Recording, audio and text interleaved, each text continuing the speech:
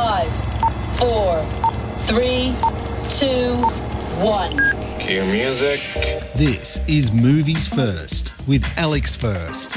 Try as I really wanted to like Free Guy, I simply couldn't, because it's one very silly movie.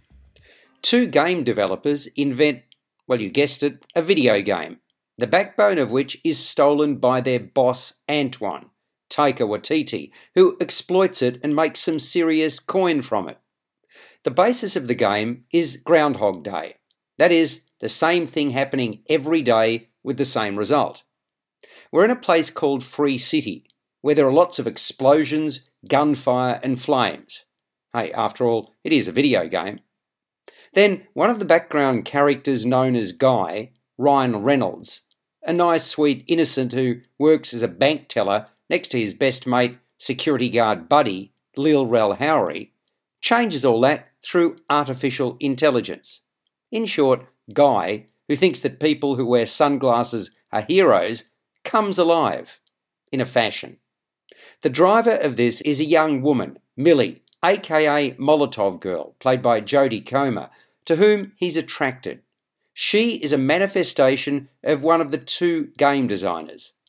The male programmer Keys, Joe Keery, constructed Molotov Girl a certain way to reflect his true feelings for Millie. So in the film, this is art imitating life on the outside of the video game, the two threads of which formulate the plot.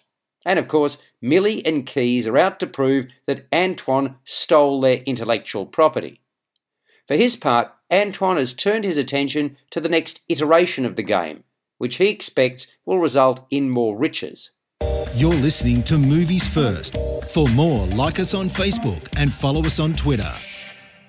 Visually and musically, Free Guy is appealing, but beyond that, it's not much chop. We get video game elements liberally smattered throughout, tick, and an ear-pleasing beat, second tick.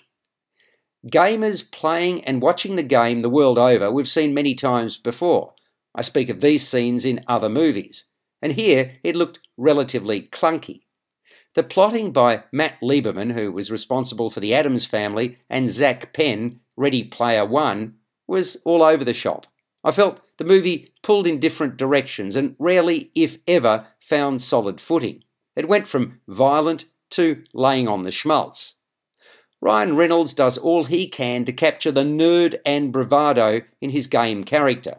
Jodie Comer readily straddles her dual roles as game heroine and designer wanting to right a wrong. And this isn't the first time we've seen Taika Waititi taking the mickey out of his character. Director Sean Levy, Night at the Museum, had inferior material to work with, and it shows. Free Guy scores a 5 out of 10.